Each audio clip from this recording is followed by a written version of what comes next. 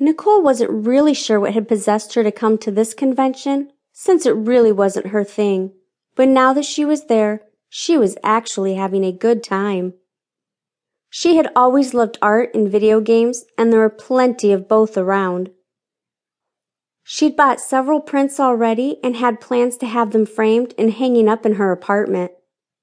Some people were much more into it than she was, though, and she had already encountered several people walking around dressed as characters from video games and comic books and even a few movies.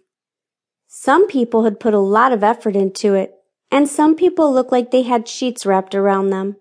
Either way, they were all having fun.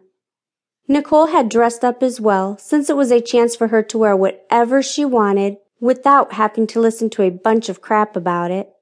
If some women could walk around wearing outfits that barely covered anything at all, then the leopard-spotted skirt and leather jacket that she had on were certainly acceptable. She sort of looked like she was from a different era with the way she was dressed. Her skirt was practically sheer and very short, showing off her legs, and her hair was up in a bun and tied with a pink ribbon. On her feet were tall shoes with a wedge heel that made her seem taller than she was.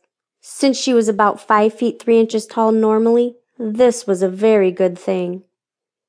While she spent most of her time looking at other people around her, she was attracting some looks of her own. Nycole had always known that she was attractive, but she was seeing that confirmed on other people's faces, and that was great for her. There was a lot to see at the convention, but the one thing that caught her eye was the video game room. It was basically a room set up so that people could play games, equipped with nearly every console, computer, and televisions. Nycole had to stare for a while, overwhelmed by the magnitude of it. Of course, once she recovered herself, she had to go in.